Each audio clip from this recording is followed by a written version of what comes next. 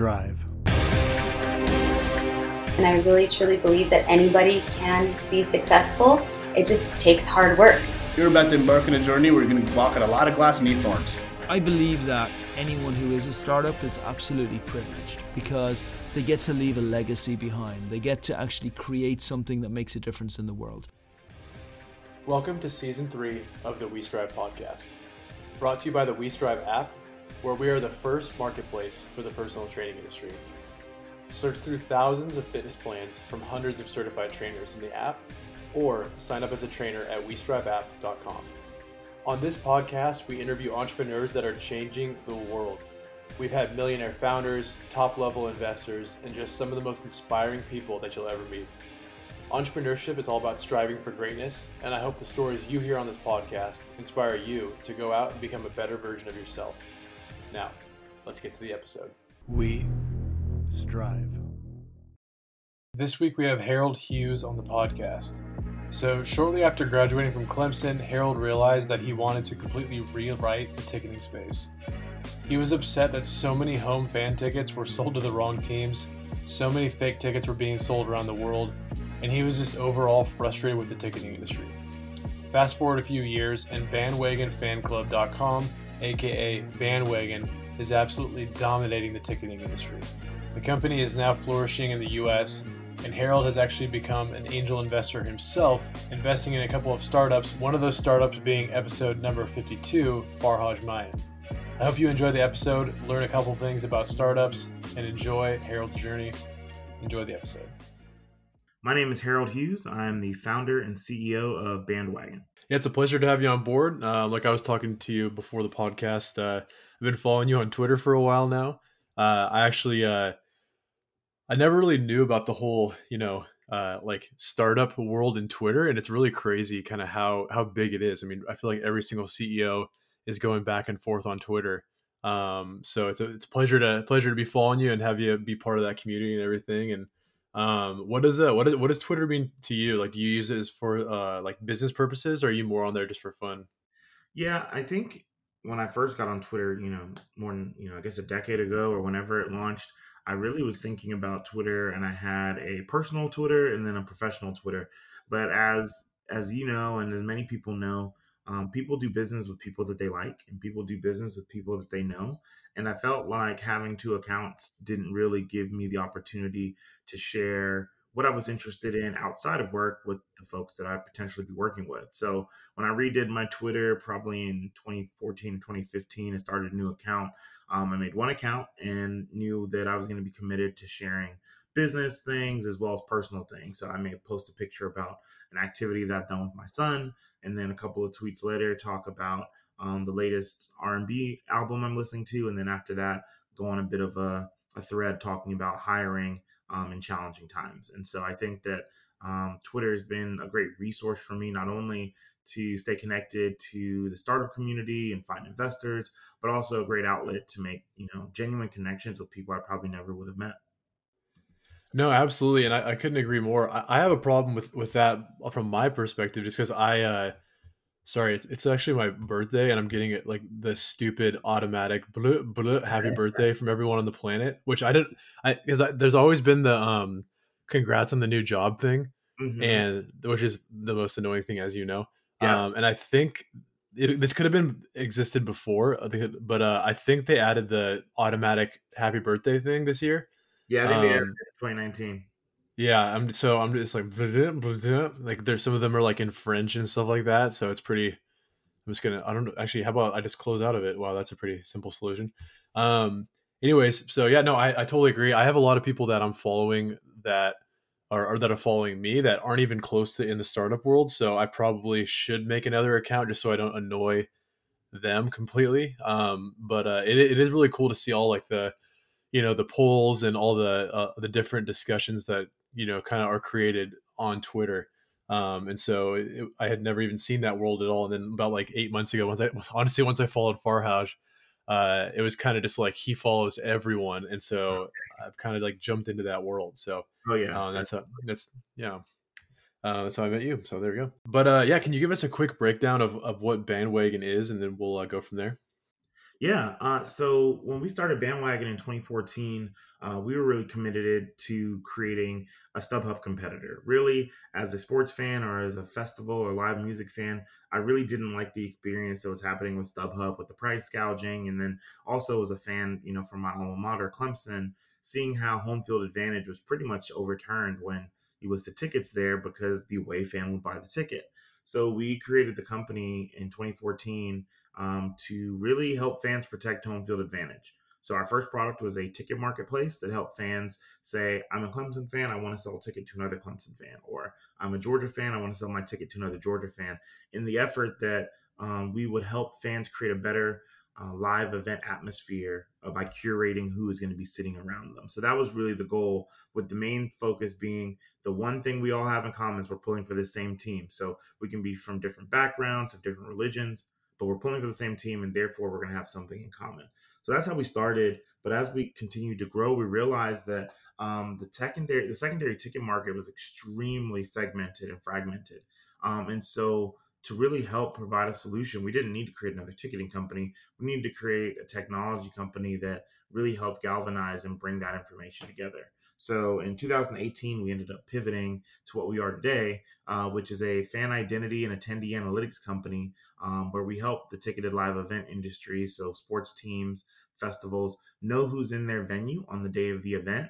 And as you can imagine, considering all that's going on with COVID-19, we're definitely looking at how our technology can be applied well beyond live events. It was something that was on our product roadmap for 2021, but this has kind of presented an opportunity for us to explore those new avenues of partnerships and customers, given how live events have kind of been put on pause for a little while here. And so what with kind of what you just with what you just said, what exactly are those types of events? Like, is it like live, like the ESPN 2K tournament? Like what kind of events are you referring to with all these other big events being closed? Yeah, so we're kind of staying away from the events altogether. I mean, obviously, you've probably been inundated with every call that could have been an in-person meeting is now a Zoom call, from coffee meetings to happy hours, right? So everything is being done online digitally there. So we think that there's good coverage on that point, because when you register for an event, there isn't a change of hands of who is registering and showing up. So if to paint a picture there, when it came to ticketing, on day zero, when the tickets were created and initially assigned to the season ticket holder, the event organizer, let's say that it is the sports team, knows who bought that ticket on day zero. But over several days, as tickets are changing hands on the secondary ticket market, whether it's StubHub or Vivid Seats or some of these other ones, the event organizer doesn't know who's actually going to show up, because the tickets change hands on platforms that are not integrated into their solution. So for us, our value proposition was being able to connect the identity of who's actually there, because they purchased through a channel that's not authorized, with the information that the team has. So that was a big hole. When it comes to online streaming events, whether it's Zoom conferences or some of these webinars, there isn't that challenge, because the person who registers is the person who shows up. There isn't a resale market for any of these things. And so there's not an identity challenge there. However, we are looking at how we can look at identity overall in connecting online activities, like purchasing something online, using certain apps, to help give consumers and fans everywhere more access and control over their data. I mean, if you think about how we've been conditioned here in the United States, especially, we've always had access to our information and rarely have ownership of it. And so that normally leads us to be in situations where these large corporations, who, by and large mean well, tend to kind of drop the ball when it comes to data privacy, the protection of our information, and how we're able to take action with it. So we're looking at how our proprietary tech, including some blockchain, as well as a partnership with a company based out of Estonia called Cybernetica, can really help not only event organizers, but a lot of different folks, where we're thinking about Department of Homeland Security, the NSF, and some other organizations that can really think through how we empower citizens today to have better control over their data. That's very cool, man. And so what's I mean, I wanted to kind of get into early life and then kind of get to this point, but I'd rather actually, we're on a roll, so whatever. But what, yeah. So when when COVID struck, and I've interviewed a couple people like kind of in your space where it's like ticketing or live events, whether it's like for raves or whatever it is. You guys seem to be a lot more sporting oriented. Actually, two questions really quick. First one really quick is yours just sports, or is it kind of all the above with like a huge focus on sports? So all of the above. So we focused on any ticketed live event. And so our first customer was Sacramento State. So we were working with their athletic department. But our second customer was actually a film festival in Johannesburg, South Africa. And so, yeah, we'll do film festivals, live sporting events, camps, anything that could have a ticket purchased online. And then subsequently, the person has to show up in person. That's where we try and connect the dots, because you take an online activity like putting in your credit card and email information on a website, and then an offline activity like showing up physically in person, and how do you connect those two dots? So that's step one. And then from there, you're like, well, there are more dots. There are the transaction that you do on concessions, and then there's a transaction that you do when you buy merchandise online. So you get to find that there are lots of activities that go into this, and that's where we have opportunity to change. Very cool. And so with the second question being, once you kind of you're the CEO of the company, and once you kind of see that pretty much every single live event, aka your entire lifeblood, is being shut down, like, and obviously now you guys we're like a month or two into it, so you guys have pivoted. What's your like kind of day one mentality when all this kind of starts just shutting down everywhere? Like, are you kind of, I mean, obviously that's not, you're going to be in a great mood. But I mean, are you instantly like, we got to pivot? Or was it kind of just like, okay, I'm just going to take a day off and like figure this out kind of a thing? Yeah, so we really just took a step back. I think that one of the things that a lot of people think is easy for startups, even early stage startups, to do is to pivot. It's not something that you can just say, okay, tomorrow we're going to serve this other customer base. So we really had to take a step back and look at what are our core capabilities that we already have built into the product, as well as what are we going to see as far as potential customers, and how are we going to attack that market. And so we decided to take a couple of days and say, okay, let's think through this about where is our product today, and how far can we, how easily can we move this thing backwards. And then from there, be able to look at other opportunities there. And so we're not necessarily considering it a pivot. What we're looking at is saying today, the market that we would focus on is not necessarily there, but we expect it to come back. And I expect live events to come back and be better than ever. So that being said, I think that the big opportunity we're going to have is in the short term, look at how broad our application can be. So when we think about what we're actually doing, is that we've always just been tracking assets, where in the beginning that asset was a digital ticket tied to a physical person. Now we're saying, okay, well, what are other digital assets and physical attributions that we can connect together? And so instead of us considering it a pivot, we're looking at this being an opportunity to develop a product line that really focuses on a new area that we can capture today. Very cool. And so do you see, no, I totally agree with what you said. I think live events are, I mean, I'm definitely going to go to a concert once this is over. Like I'm very excited. I don't even go to a lot of concerts. So like, I'm very excited to like, just go to an event and just actually be around people doing something. So I think you're right. I think it's going to really be way bigger than before. Yep.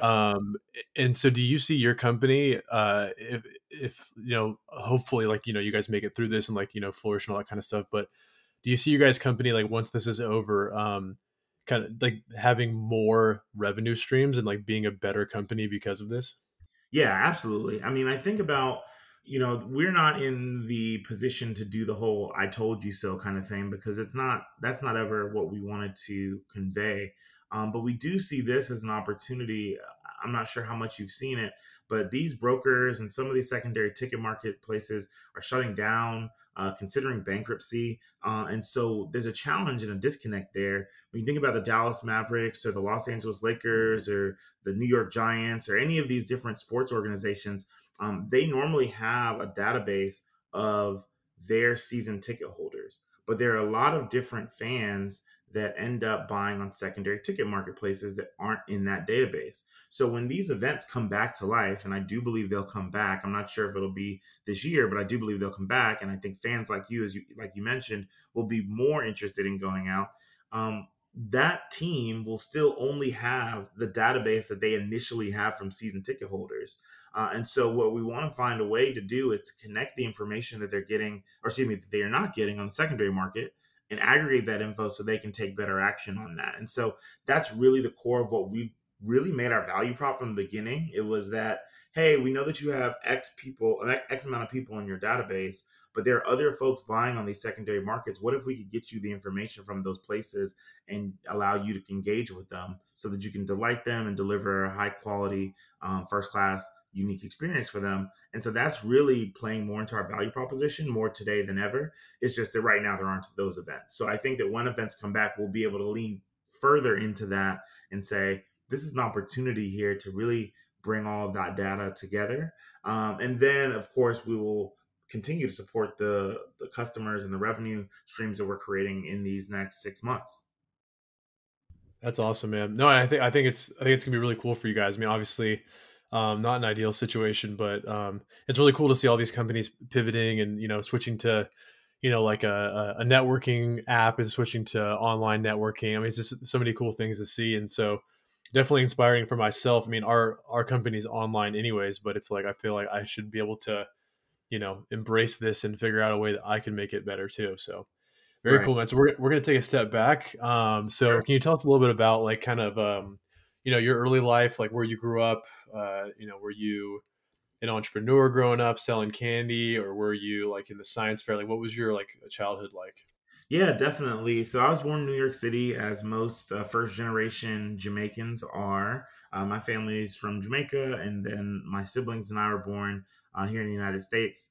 So there are 5 of us. I was born in New York City in the 80s. And growing up, we had, pretty much a lot of those first generation challenges, from food stamps to WIC and all the government assistant programs that kind of helped us stay afloat. My dad was an electrician by trade, and my mom spent some time in retail. She worked at Riches before it became Macy's, and now she's actually a business owner herself. But when I was growing up, we weren't really ever thinking about entrepreneurship. I think that you've got some immigrants and children of immigrants that do have that entrepreneurial like thing from the very beginning. But for us, it was really go to school, get good grades, get a good job, and really provide for your family. And that's, family is in your spouse and your offspring, as well as, mom and dad and sometimes siblings. Right. And so that's really how we grew up. Of course, we had those opportunities where we were able to buy, candy in bulk and try and sell them for, 10 cents more, 20 cents more. And so I did that with Airheads in the middle school bathrooms and in between classes, trying to make a quick buck, refereeing soccer games to kind of bring in some cash to help out the household. But overall, I was always really just focused on how could I go and make sure that I was going to be in a position to provide for my family. And so in a lot of cases, that was going to be going to school. I went to Clemson University, studied economics and political science with the intention of going to law school, but subsequently found an incredible technology company in Greenville, South Carolina, that was my first job out of school. And I worked there and was like, okay, I'll just stay here and keep grinding at it. And so that's really how, my upbringing really was focused on like, how do I get access to capital, and how do I, contribute to my household and be a supporter. Very cool. And how was your experience over at Clemson? Clemson was amazing. I'm the first person in my family to graduate from college, and it was really cool to really experience that whole thing with my brother. I have a brother who followed me and went to Clemson shortly after, and then my sister went, and so it kind of became the family school. But it was just a great experience. One of my fraternity brothers, I'm a member of Alpha Phi Alpha Fraternity Incorporated.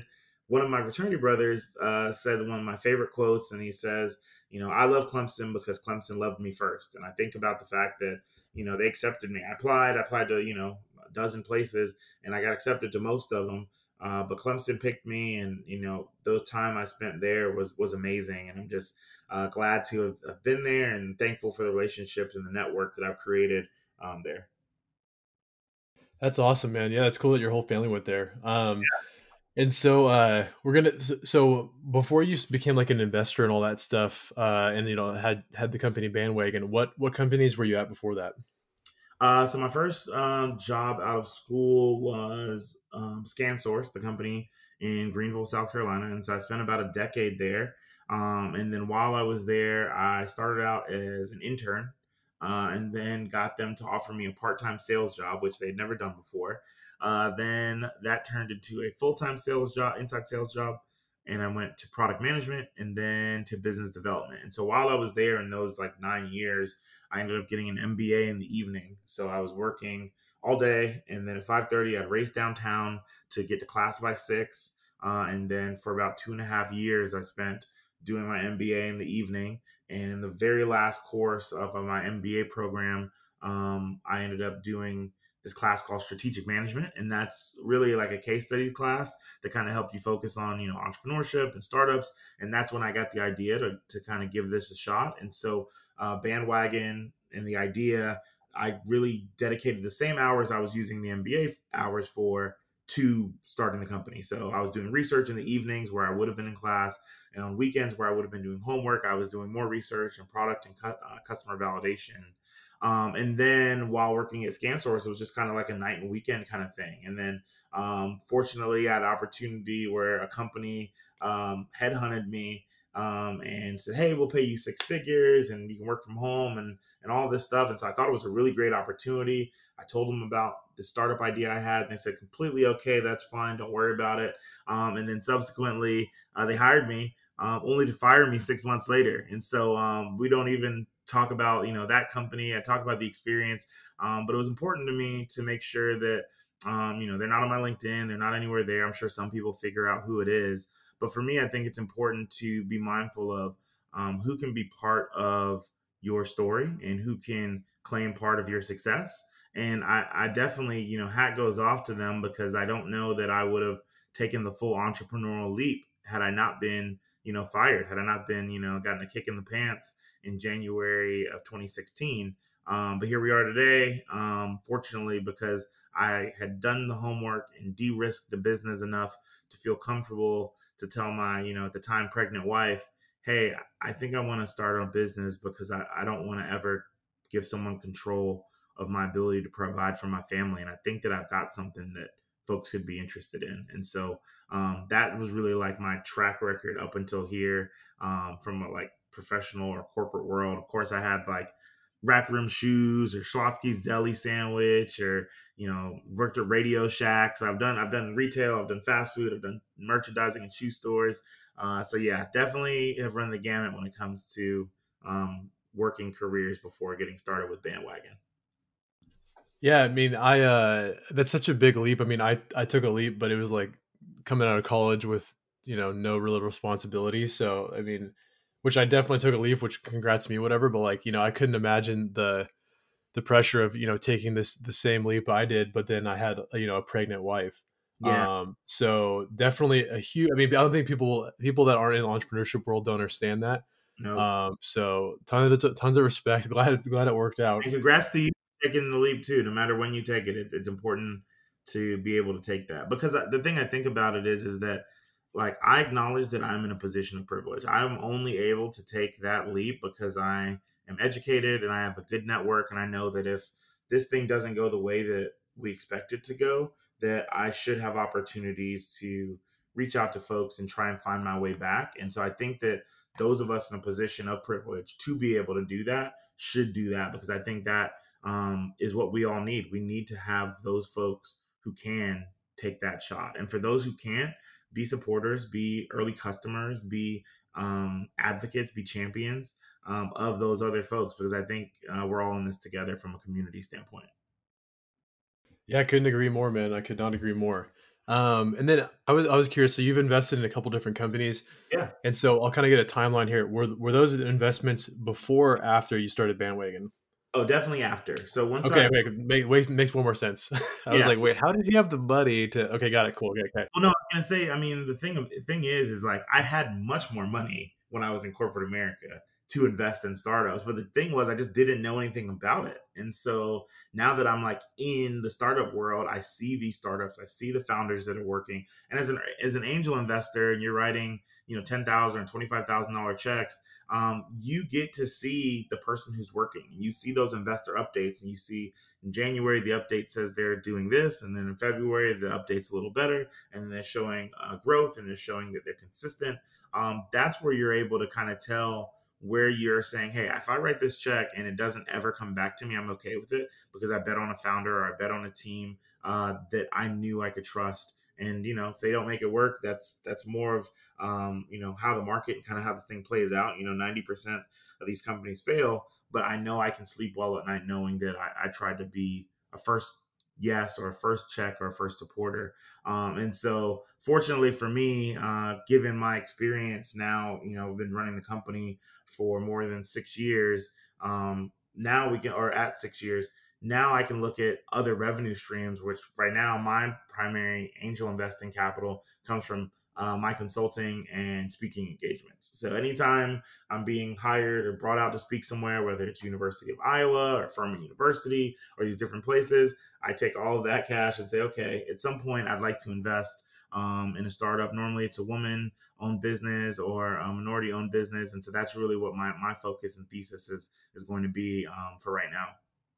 Very cool, man. That's a really cool mindset. I love being able to, I unfortunately don't have nearly enough capital to do that, but if I did, I would love to not only an angel invest, but to be able to say like, this is my play money kind of in a way, to have that extra side gig where you can like put it into things that you're passionate about. So that's really cool that you're able to do it. I didn't even know you did keynote speaking, all that kind of stuff. So I'm not surprised in any way, but good to know. So we'll touch on those companies in a sec because the timeline's a little shifted. So let's talk about like starting off Bandwagon. So just to clarify, so when you were working at that company, you started thinking of creating Bandwagon, you started working on it, or I can't remember what you said. You said you were just like working on a startup. Like what were you saying? No, so ScanSource was the first company first job I had out of school. Corporate America, Fortune 1000 company headquartered in Greenville, South Carolina. My intention to get my MBA was to advance in that company, was to move up the leadership chain there. But while I was there, I took that last MBA course that inspired me to consider entrepreneurship. And so at the time, this is from a timeline standpoint, this is May of 2014. I've just finished my MBA on May 9th. I incorporate Bandwagon LLC on May 11th and really just began focusing on understanding the secondary ticket market, understanding what consumers are willing to pay, and trying to think through, is there some value that I can add and how would I be able to do so? And so that's really what I started out with.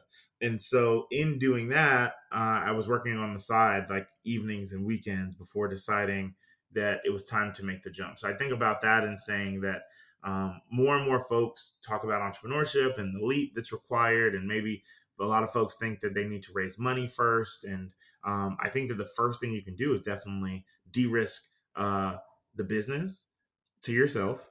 And then once you've de-risked the business to yourself, then you say, okay, how do I de-risk myself to others? If you're looking for cash, you're looking for employees, you need to find ways to de-risk the business. So first you de-risk the idea. Then if you realize the idea is a business, you de-risk the business. Then you de-risk yourself because now you're the person that someone's going to be writing a check to for $25,000 or is going to be leaving a company like Google to work for you for. And so that's where you've got the opportunities there. And so that was really what my timeline was. So I started the company in 2014, May of 2014.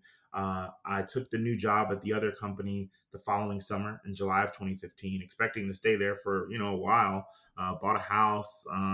We were expecting our first kid, or our only kid right now.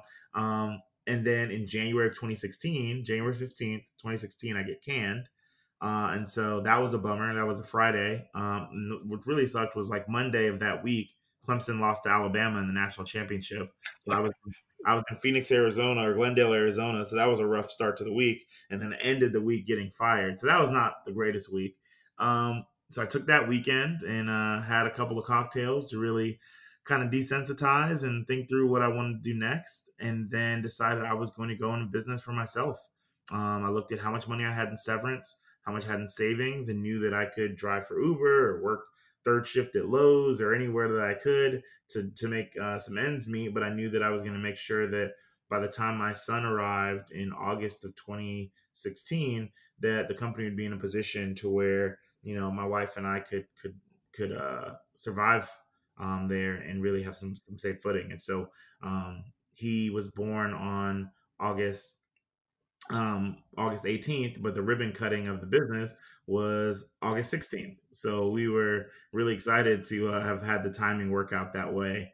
And that was really, timing is never great. And so you've got to try whenever you can. No, I think that last sentence is a good one, because I think, like, especially myself, like, I try and force timing so well. I'm like, we gotta launch in winter, and it's like it's just gonna launch when it launches. Yep. And like and I have my girlfriend and I recently broke up, but like she always would I would so my biggest problem is I would always say, like, we're gonna launch August 15th, and she'd be like, do not tell people a specific date because you're gonna miss the date. And then we'd end up like adding a feature and fixing a bug, and all of a sudden it's like January 14th and we're launching, and people are like, yo, didn't you say August? And I'm like, yeah, I'm not doing that again. So Right. I think that's a good lesson for sure. Yep.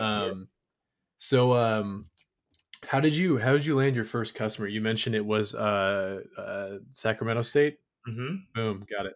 So how did you land your first customers? Like, you have this idea, ribbon cutting, kids born, and then like what are you even doing from there? Yeah. So when we decided to pivot in the end of 2017, we knew that our customers weren't going to be everyday fans and Americans and people on my social media network. And so that was the easier part. Back when we were a marketplace, we knew people were looking for tickets. And so we'd say, hey, like, if you're looking for tickets to the Clemson game or the Georgia game or the South Carolina game, go to our website and you'll see hundreds and thousands of tickets. That was easy. Now, when it got to me trying to work with a university or a large event organizer, now you got to get more and more people's approval and more people's buy off, because the price tag is significantly higher. And so the first customer, Sacramento State, unfortunate, we've done a lot of different podcasts over the years. One of them is the Sports Style with Troy Kirby. And so I was listening to his podcast like I did all the time. And one of the guests for that week was the athletic director at Sacramento State. His name is Marcus Jennings. And he was basically talking about exactly what we were trying to solve for. He was saying that they didn't know who were in the venue on the day of the event. They weren't really able to tell who their fans were in the stadium, and they wanted to do a better job of connecting and engaging with their fans. And so I literally sent him a Twitter, it was either DM or a tweet, I can't remember, but I sent him a tweet and I was like, hey, like, I just heard your episode of the podcast. I'd love to help. This is what my company does. And he says, oh, well, next time you're in the area, like, feel free to come on by Sacramento. And I was in San Francisco at the time. And this tells you how bad I was with geography. I was like, oh, I'm down the street. Like, could I come by like later this afternoon? And he says, oh, yeah, sure. And so I was like, great, I'll just pop over to Sacramento. And I look it up and I was like, oh, this is like 2.5 hours away from San Francisco. I'm going to need like a rental car. So I rent like one of these Fiat 500s or one of these like mini tiny cars because it was super cheap. And I drove over there. I feel that. Oh yeah. So I jump in this little car and drive over there and just talk to them about, like, what's the challenges they're having and what are their goals for the athletic department season. And really it was just a great opportunity to like get transparent feedback from a customer that knew that A, we weren't trying to sell them in that moment. B, if we weren't going to charge them what we like would want to charge our customer, when we're, 3 years or 5 years down the road. It was going to be like an early customer discount. And then two, it was just, and then lastly, it was just an opportunity to listen. Like, it was just, you do as much research as you can before you get to a customer. And then when you finally get one on the phone or in a meeting with one, you can find that they may share information that completely supports everything that you were researching or completely discredits everything you were researching. And so it was a great opportunity to validate a lot of what we saw in the marketplace.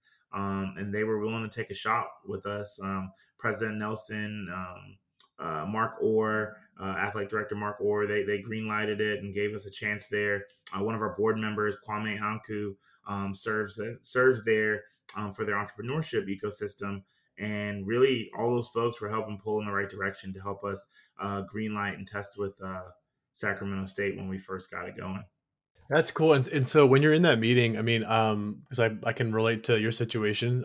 Can't say that I closed the deal, but I mean, like you're sitting there and there's StubHub, there's a billion other things, and obviously you were able to close the deal. So it's like, what are you saying? Like, what are you, obviously he has some pain points, but like, how do you, with no like, sports teams, no colleges at the time, kind of convince him that you should work together? Yeah, I think that the thing that really pushed them over the edge was that I told them, hey, look, I'm from Greenville, South Carolina. I flew to San Francisco and drove to Sacramento to sit in your office for 45 minutes. So part of it was really just to say, like, I'm going to pay attention to this. Like, this wasn't like I was talking to the New York Knicks or Coachella, where everyone would love to have them as a customer. This was a small college in Northern California that we're spending complete attention and time focusing on how we help them solve a problem. So I think that early on as entrepreneurs, we need to find not only customers that have the challenge or the problem that we're trying to solve and have that pain acutely, it's very specific, but also be willing to think through the folks who are willing to take the risk. Like some folks have the pain problem and some and aren't willing to try to solve it.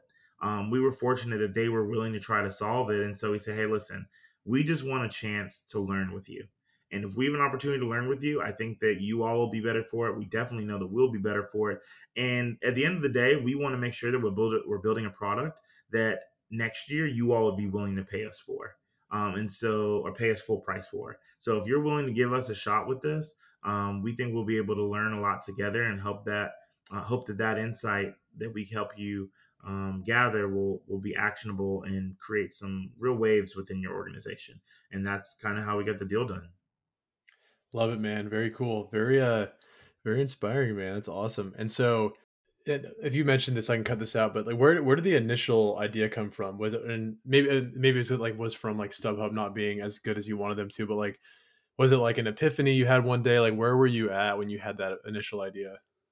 I'm trying to think. So when I first came up with the idea for Bandwagon, I think that I was thinking through the fact that if you look at your keyboard right now, you'll see like G and H are right next to each other. But if you just put your finger on G, you'll notice that like the only keys that are close to it are like 5 or 6 other keys, right? And so I thought about that in the magnitude of the stadium. So I've been to these different sporting events, and if you're sitting in a seat, the people to your left, your right, the 2 people in front of you, the 2 people behind you are probably the folks you're most likely going to engage with. And I found that you've got these different experiences where no matter how the event was going, whether it was your team wins or your team loses, you were able to connect with folks because you were pulling for the same team. And I really loved that like camaraderie and the opportunity in experiencing the home field advantage. And ultimately, I found that when it came to StubHub and secondary markets, you just couldn't control it. Like if you listed 2 tickets, they were likely going to be sold and bought by the other team. And so that was where I was just like, well, if we can find a way to create better fan communities inside of the venues, then this will make the experience better. I thought about the fan who was attacked at I think it was the Dodgers and San Francisco Giants game years and years ago. And I thought about the violence that's happened there. I think about all the different issues you have with fan bases and alcohol being involved and some of these other challenges where you've got a lot of aggression and a lot of stuff. So I thought, well, how can we create a better experience for the home fans? How do you create a better experience for the away fans? And so that's where we said, okay, we're going to go with this. We came up with the name primarily because when we looked at Bandwagon in Google, LeBron James images and LeBron James hits kept coming up. And I was just like, oh, that's kind of funny. I get it. Like they're saying that fans of LeBron James are bandwagon fans because they went from Cleveland to Miami. And so I thought, well, if I should name the company Bandwagon because maybe one day we'll be associated with LeBron James. And so maybe he'll be an investor, maybe he'll be a partner. And so we'd love to have our name next to his name next to these fans. And so that's how we originally started it, saying this could be an opportunity for us to kind of position ourselves well. So that's how the idea started, and that's how we came up with the name. Very cool, man. No, I love that. I love that future mindset for sure. That's awesome. I can't promise you that LeBron's listening, but I can't tell you that he doesn't listen. Right. So with that being said, LeBron, if you're listening, you got a cool company to invest in here. Yeah, come through. So Come through. yeah, exactly. So you have bandwagon, bandwagonfanclub.com and experienceaura.io. So can you explain the difference between the two of those? Because I know they're kind of linked to each other. Yeah, definitely. So Bandwagon is the name of the company. The official name is Bandwagon Fan Club Inc. We just do business as a bandwagon. And so when we started out the business, we were focused specifically on sports. But as we grew and built the product, we realized it was really for any ticketed live event, whether that's Broadway or festivals or concerts. And so we said, okay, well, let's look at those markets.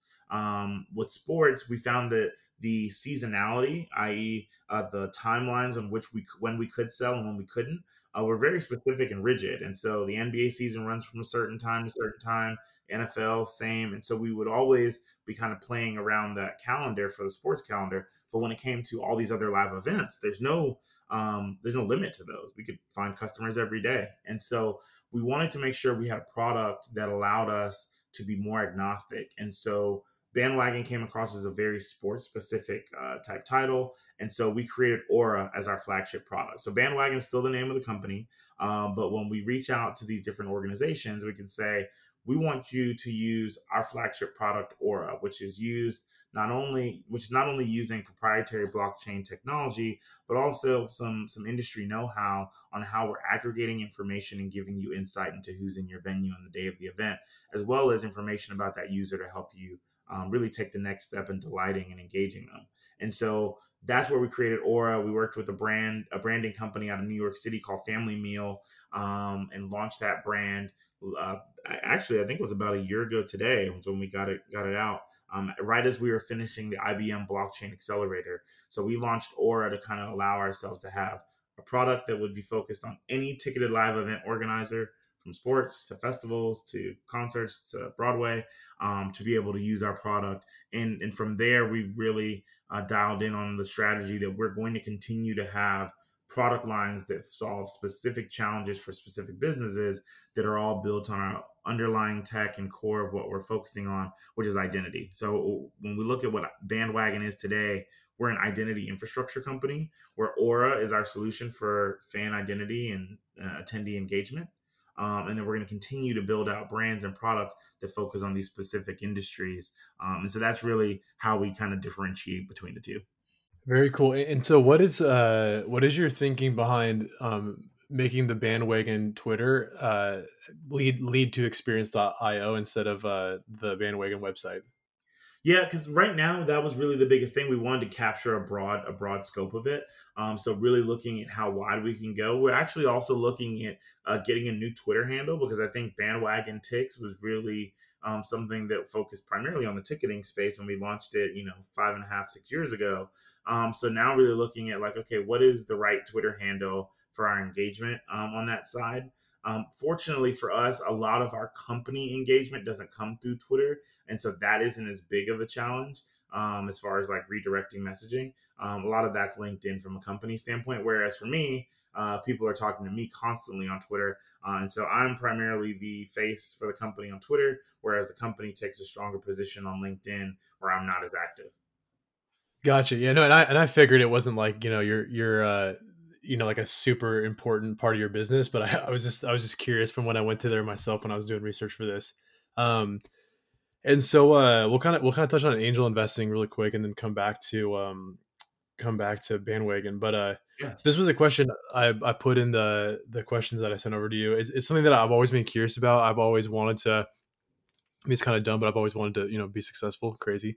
Mm-hmm. So I always wanted to have a really good exit.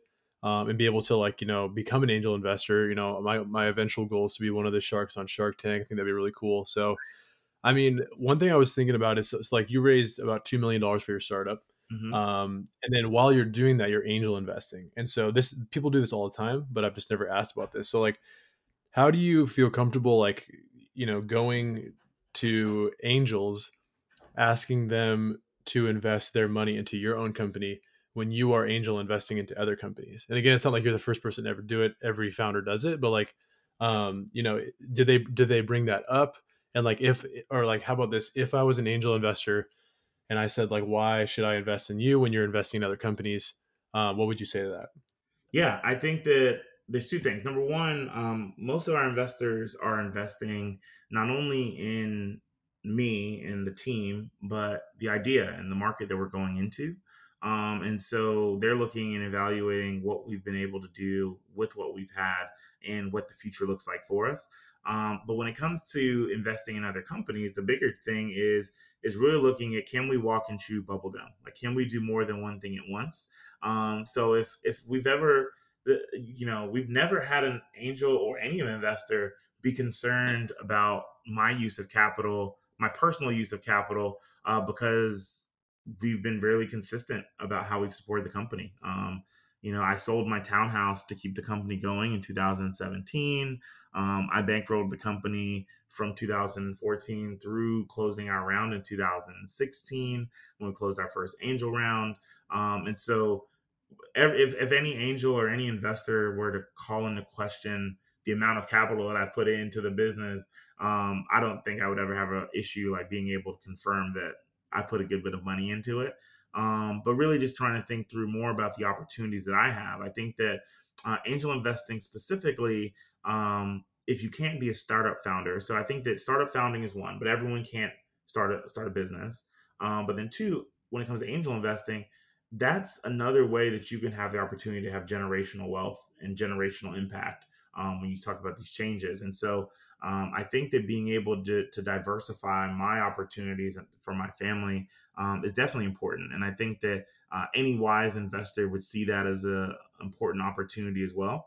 And so long as you're not paying yourself, $200,000 and then investing 100 of it, that would be a challenge, right?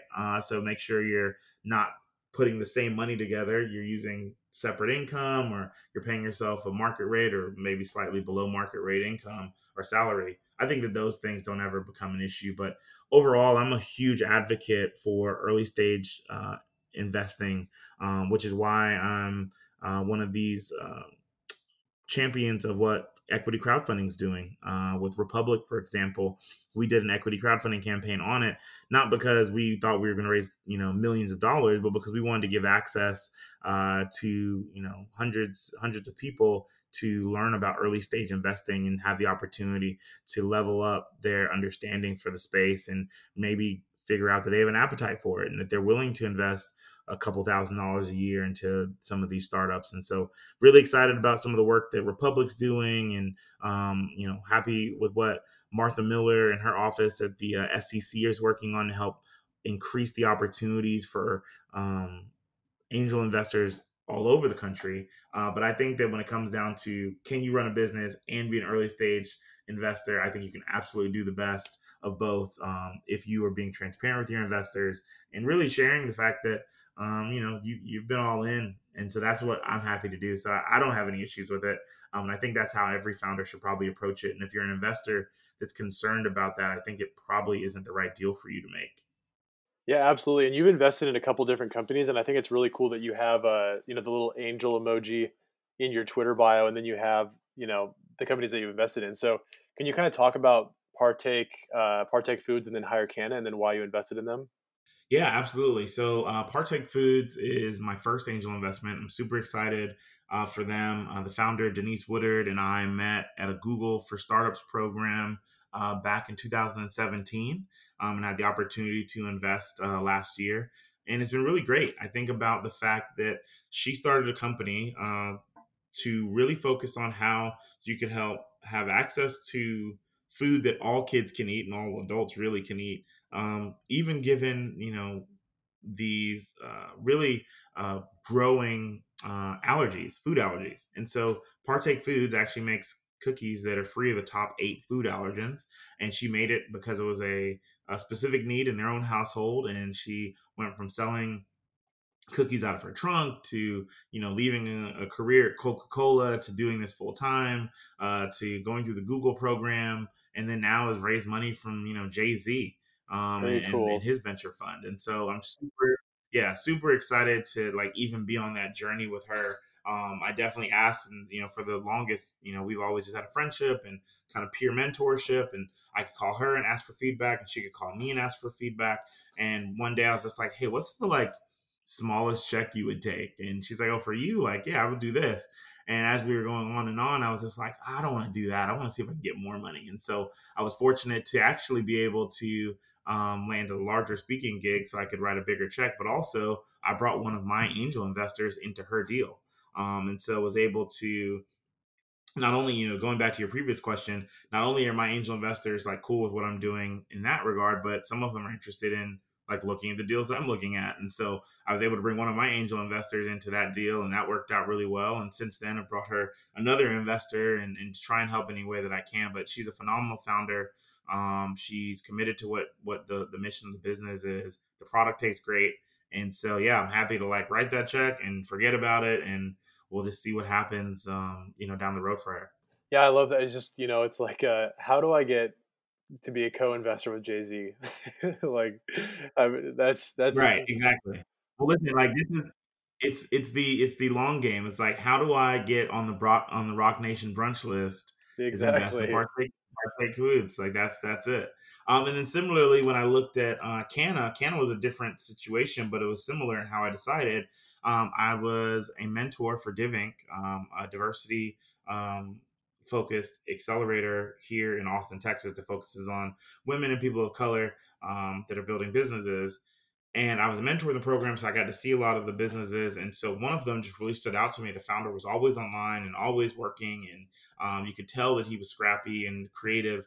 He had a previous venture that didn't go the way he wanted it to. And so had a little bit of the battle scars there. But you could tell that based on that, it changed his perspective on how to view his own business.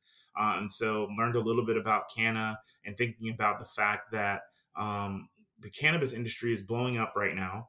And because of that blowing up, the jobs being created in the cannabis space are so significant. But the challenge is being able to find them and being able to vet them and be able to train them. And so we really loved Canna specifically because we saw it as a cannabis company, but was leaning into it in a different way. This isn't, buying land or, a dispensary or something like that. This was a training and education platform that was going to not only create the gig worker marketplace for the cannabis industry, but was also going to be the industry leader on training and certifying of them. And I thought that those two things together, if they were able to move fast, would be a great opportunity to really carve out some space for themselves. And they've been doing really, really well. Actually brought my same angel investor who did the Partake deal into that deal as well as my brother. So it was the first deal that my brother and I have been able to do. And so we did that, I think, earlier this year. Really happy with what Farhaj and his team are doing, and excited to see what happens from here. Absolutely, man. And I love Farhaj. So that's the one that connected us. And episode 52 of the We Strive podcast, you got Farhaj if you want to hear his story as well. And I don't think he mentions you by name, but I think he talks of you in the episodes. I can't remember. It was a little while ago. So, okay. I appreciate him and Z and the entire team. Yeah, absolutely, man. So what do you think makes what do you think makes a good angel investor? I think the biggest thing that I contribute as an angel investor is that I'm like a product champion. So when you think about the Tipping Point, the Marcus Gladwell book, or the Malcolm Gladwell book, you think about the various types of people. You got the salesperson, the maven, and all that, the connector. I'm a connector. I think that by not only finding out about these businesses and learning about the founders and the teams, as well as the problems and challenges they're trying to help folks solve, that I'm the right person to try and connect them with different folks to help them get access to capital, access to resources, even if they just need me to be transparent and give feedback or a shoulder to cry on or to vent to. So I think that the fact that I've been in the trenches and that I'm here, and in a lot of cases, I'm 2 or 3 years ahead of some of these companies from like the things we've experienced, that gives me the edge as an angel investor to be able to say, this is how we'd have the opportunity to really help this founder. I've seen all these different venture scout programs that we were hoping to be able to get into. One of them in particular last fall, and didn't get into it because I thought it would be really cool to have access to more capital so that I could focus on more founders that are in this network that I have. But it's just going to take a little slower start. I think that, me investing some money I have on the side is always going to be good. But really being able to create opportunities for these founders is going to be important for me throughout the journey of my life. And so I'm excited to be an angel and to be able to do these deals. My goal is to do about two deals a year. And so that's really the plan that we're going to be kicking off. That's incredible, man. I mean, hopefully we'll be co-sharks someday. Yeah, That's, let's do it. that's the goal. We'll get Farhaj up there too. Yeah. So this has been really cool, man. Apologize for the Wi-Fi connection there, but yeah, I was one last question here. What's like a big piece of advice you have for future startup founders? The biggest piece of advice that I can give is probably the one that I give the most often, which is to start with transparency and lead with collaboration.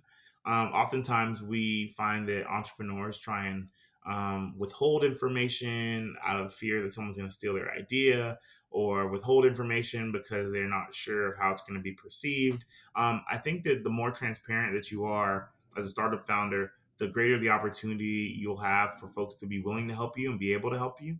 On top of that, when I think about collaboration, I think about the fact that some of the best ideas that your business will need may not come directly out of your head, or they may not come, independently of, talking to other people. So I think that by leaning in and engaging more folks into the conversation, you can really move faster. You can avoid pitfalls that you may not have seen. You may avoid blind spots that you have personally.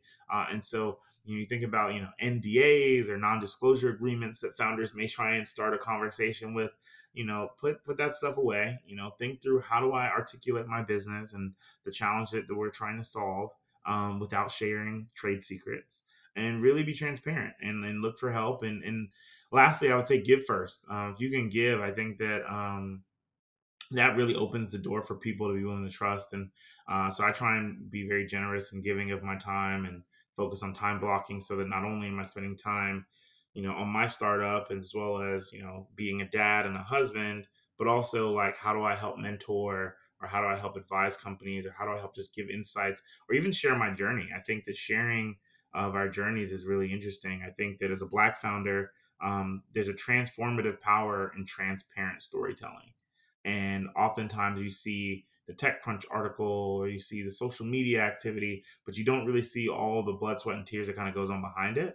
And so hopefully for anyone that's following me on social media or seeing any of the stuff about us, you're going to see some of the ups and downs and some of the challenges. And I think that that part's important, because I think that the grit and the resolve that's necessary to be a startup founder is really made in those low times. And so when we think about what's going on with COVID-19 and all of this right now, I think that you're really going to see, some founders who are going to be fire forged, and that's going to be great. That's going to be great for 2021 and beyond. Yeah, I couldn't agree more, man. I think, yeah, just transparency and like kind of just showing the actual like path you take. I mean, I actually I don't like saying followers, because my entire Instagram following is like 99% my friends. So Mhm. but my friends have seen over the years, just every step of the shit show of a journey We Strive has been.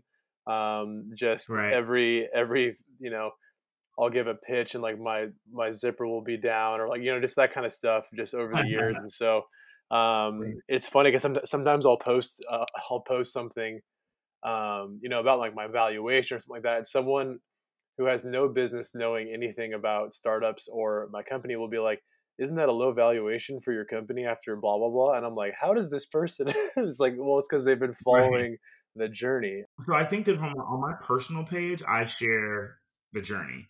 On my company page, you see branding and marketing and press releases and all that other stuff. And so I think that that part's important. I think that, like, for example, Partake does a fantastic job on Instagram. So they're just Partake Foods on Instagram.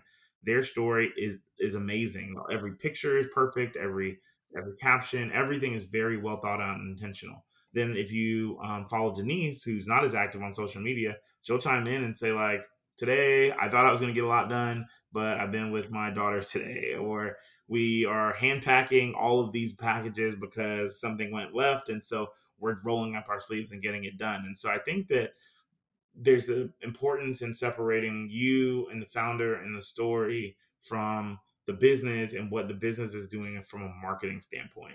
And so that's how I kind of separate them. And I think that that could be a good jumping off point, deciding like, should I post this or should the company's accounts post this to really kind of tell that story? I totally agree. I will, and I won't do this just because of what I'm about to say, but like, I really do think, like my followers, I have people all the time messaging me, like, I seriously think it's so funny that this happened, or like, that's such a, like I said before, like people literally know so much about my own company, because of the stories that I share. And I won't do it because of like you mentioned, like, it has to be, branding and marketing professional. But I really do think like there's an alternate timeline where like I post all of my pitfalls and all the funny stories that I have on my We Strive app page. And I think we have a much better engagement because of it. Because I think like our trainers can like kind of, but then at the same time, it's like, I don't want our trainers seeing like all the stupid stuff I'm doing, So it's like, Right. there's probably something in there that has like a really cool startup reality TV show vibe that I should be doing. But again, like, yeah, it's so hard to be professional while showing all that stuff though. Well, one of the greatest things that I have seen has definitely been the pitch and what they were been able to do when they were acquired by Gimlet Media. Solid So show. Solid show. that was a solid show. But then in an even bigger way, if you look at Gimlet Media, so the startup podcast and like how he started a podcast startup by making a startup about it, like that was wild and super meta. And then he showed the challenges that they had, from diversity to hiring to everything like that. But then they continued to build the business. So I thought that, obviously that story went really, really well, where they ended up, exiting to Spotify, which is amazing. And that's a deal that I missed out on because I listened to the episode late. And so I didn't invest in that episode, in that company. So you think about those opportunities. I think that some brands are able to tell that story and do both really well. So I would definitely think there's a way to consider doing it. Absolutely, man. All right. Well, I've taken up enough of your time. Harold, it was really nice to meet you, man. I'm excited to see how Bandwagon pivots and how you guys look come like mid to late. I mean, who knows? Maybe 2022 at this point. Yeah. But yeah, I'm excited to see what you guys do. I really appreciate you taking the time, man, and wish you guys the best of luck. Thanks, man. I appreciate it. Thank you for having me, and good luck. I'll be rooting for you. I appreciate it, man. Thank you. You'll be my Bandwagon fan. There you go. There you go. You nailed it. See, that was a lob, and you alley-oop right there. Appreciate you. Perfect. Thanks again to everyone who's listening now for season 3. This isn't a huge podcast by any means, but we just hit another 10,000 downloads for season 2. To be honest, I'm just really glad that people are coming back and listening to multiple episodes and telling me about them. It's just exciting for me. I've been able to meet the coolest people. I've had some of the most incredible conversations, and I've honestly learned a lot. Had it not been for entrepreneurship, I wouldn't have met any of these people. And I can officially say that I've completed over 60 amazing podcast interviews. Let's keep them coming. Don't forget to download the We Strive app. Leave us 5 stars if you can. And if you're a personal trainer, be sure to sign up at train.westriveapp.com. Thanks again for all your support. Subscribe if you can, and have an incredible week. We strive.